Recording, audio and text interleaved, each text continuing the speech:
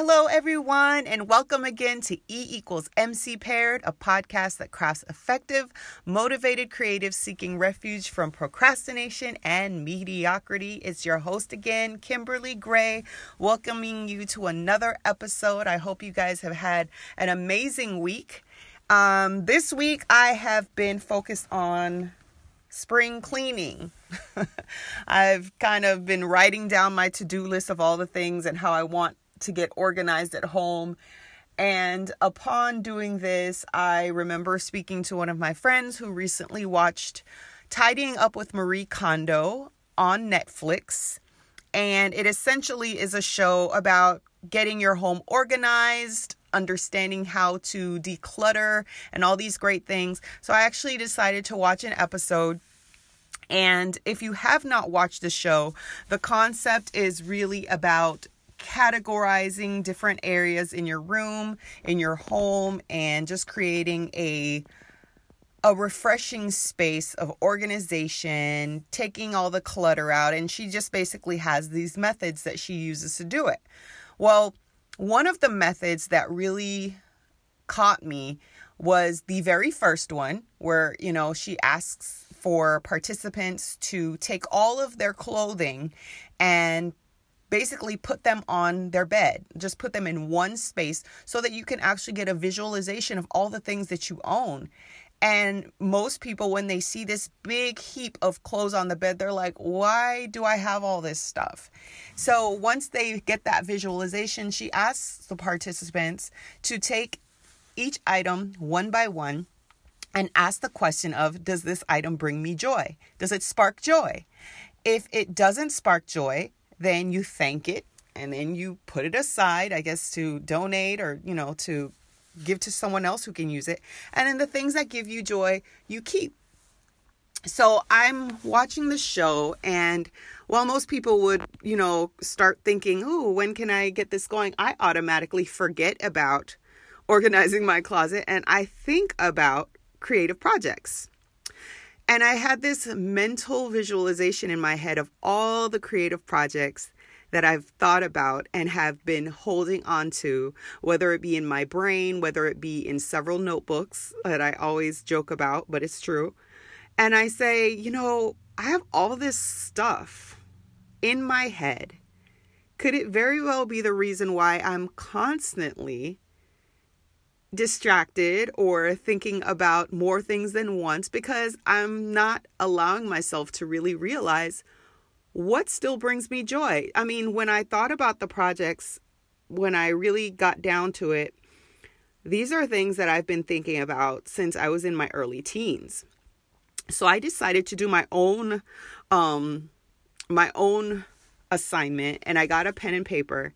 And I literally sat down and just wrote all the projects, writing projects, anything, inventions that I've been holding on to. And I had a list of about 40 items. And I was just like, whoa, I, in some instances, was perplexed because I'm like, why did I think about that? And in some instances, I was just like, oh my gosh, I gotta get back to this, I got to get this going. So basically I asked those questions, which one of these still sparks joy in my life? What's still, out of these projects, what's something that I feel still has purpose in my life? And when I really got down to it, I narrowed it down to about 8 solid things that I still believed in. I still wanted to go ahead and get going. And I honestly automatically felt lighter mentally, because I think often as creatives, we don't realize that we hold on to all these things, because not only are they things that we want to do, but I think when we did not get them done, we held on to some guilt. I mean, quite frankly. And with guilt, if you don't deal with that head on, it'll always take up space. And it can very well hinder you from being able to move forward with the other things that need attention in your life. So I just wanted to bring that up because I think it's a great way, it's a great concept that I came upon unknowingly to also manage some of the things that you've really been passionate about in the past may not necessarily have space anymore, and they're just sitting there taking up space. So I urge you to try my idea. Thankfully to Marie Kondo, she kind of sparked that idea in my mind as well. But take some time to really do that. Just write down all the ideas that you've had and ask yourself that question, which one of these sparks joy? And if it doesn't, put it aside. Give yourself permission to say, you know what, it's okay. There's somebody else out there that maybe I can give this idea to, that this is still something that is a priority in their life. Or maybe you could just tuck it away somewhere way back so that you're not really confused. You're not telling yourself, well, maybe. You've just really solidified to yourself, look, these are the things that I'm really going to focus on. And then when I get done, maybe I can entertain and think about if there's a possibility that those other things could find space in my brain. So I just wanted to share that as an experience that I've had this week that started from one concept and ended up being another. And I was really excited when I did it because I'm like, okay, I'm definitely going to have to talk about this on the show. So if you have some time, write those ideas down, ask those questions, and, see what those important things are that you really need to focus on. So let's get into the quote of the week. This quote comes from Peter Marshall. And the quote says, "Small deeds done are better than great deeds planned." This is going to be a very good segue quote into today's topic, because I think often we get so consumed with how we're going to get the plan in action, and we focus so much on, the important things that need to be done, that when we are experiencing doubt, procrastination, we don't realize that it's the small little things that we do that really help us to continue what the big picture is at hand. Because we don't give ourselves permission to say it's okay. Oftentimes we set these grand goals that tell us, if I get here, then I can say to myself, what, I've done well. But the truth is that life is unpredictable. It would be awesome if I can dedicate 24 hours of my day to one task and get it done. But for me personally, I'm a wife, I'm a mother, I am filled with so many tasks. I'm a student, I'm a family member, I'm a sister, and things come in unexpectedly that we have to understand, okay, I'm needed. People need me. My services are needed in other places. So I can't do this thing 24 hours. So it's okay if it doesn't get done the way I thought it was going to get done, as long as I'm doing something, which is in this case, that small deed, that something in it that at least takes me a step further. So I think for the most part with this quote, it is really just giving yourself permission to understand that you can plan it all day. The fact that you're doing things to get you to where you need to go should be the focus, and not beating yourself up because you have not gotten to where you said you were going to get that specific time. I'm so guilty of that because planning is a way that keeps me focused. I do think that I've had those moments where I've just felt like a failure because I said I was going to do a particular thing, and I felt that my value in knowing that I'm a finisher is going to come from that actual, result. However, what else have I neglected because I was so focused on getting that done? Have I neglected my children? Have I neglected, my husband when he comes home throughout the day because my mind is not where it needs to be and I'm not present? I'm here, but mentally I'm not present. And so that's the thing that I just really wanted to talk about in regards to the quote, because I want you guys to understand that the main agenda is mobility and movement. As long as you're moving towards the goal, that's so important because that's what it takes to get there.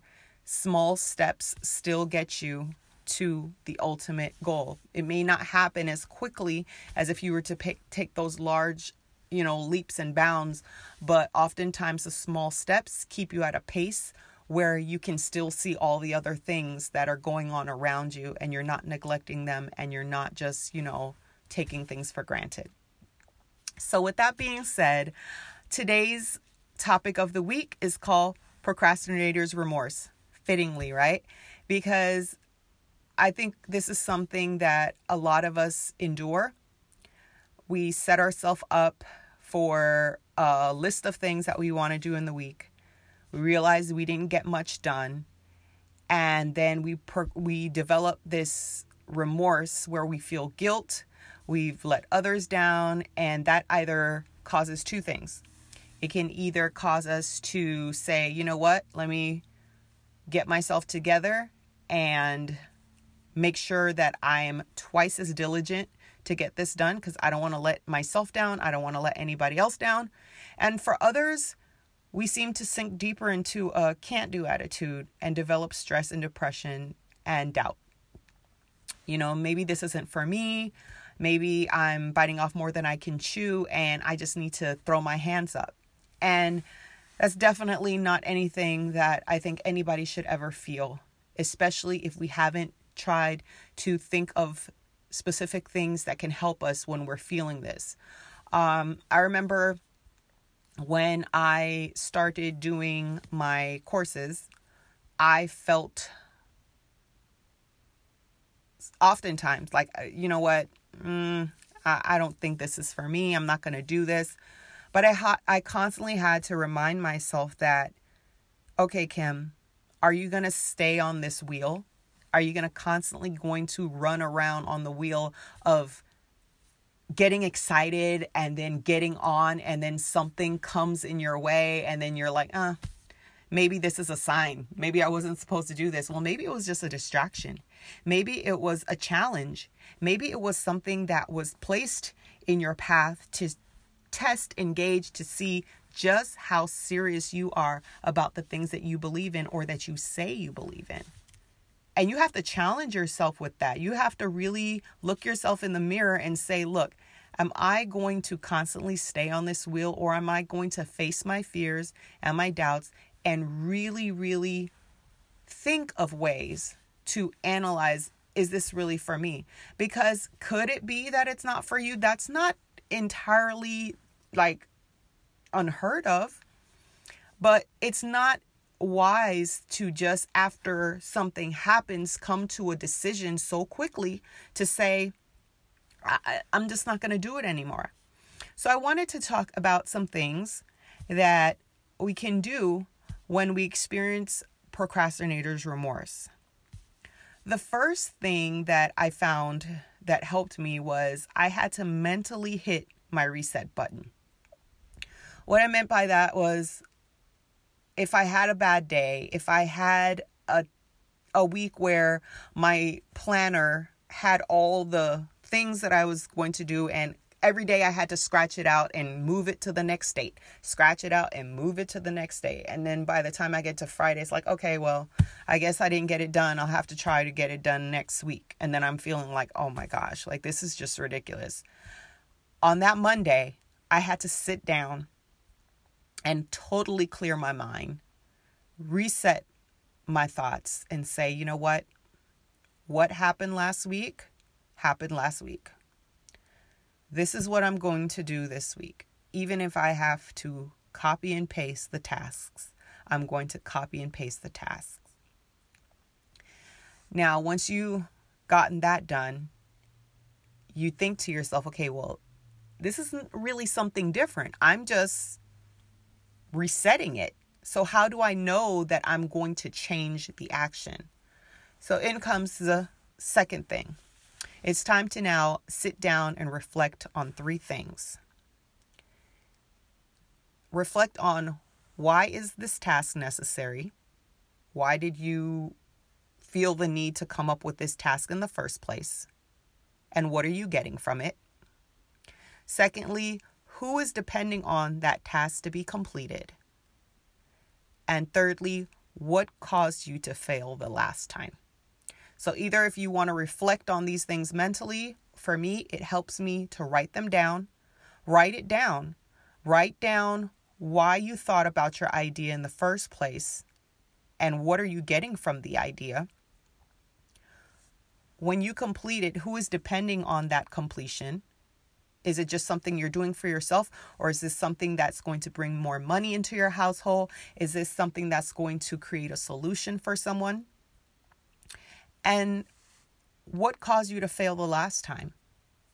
Was it bad news that you got from a family member? Was it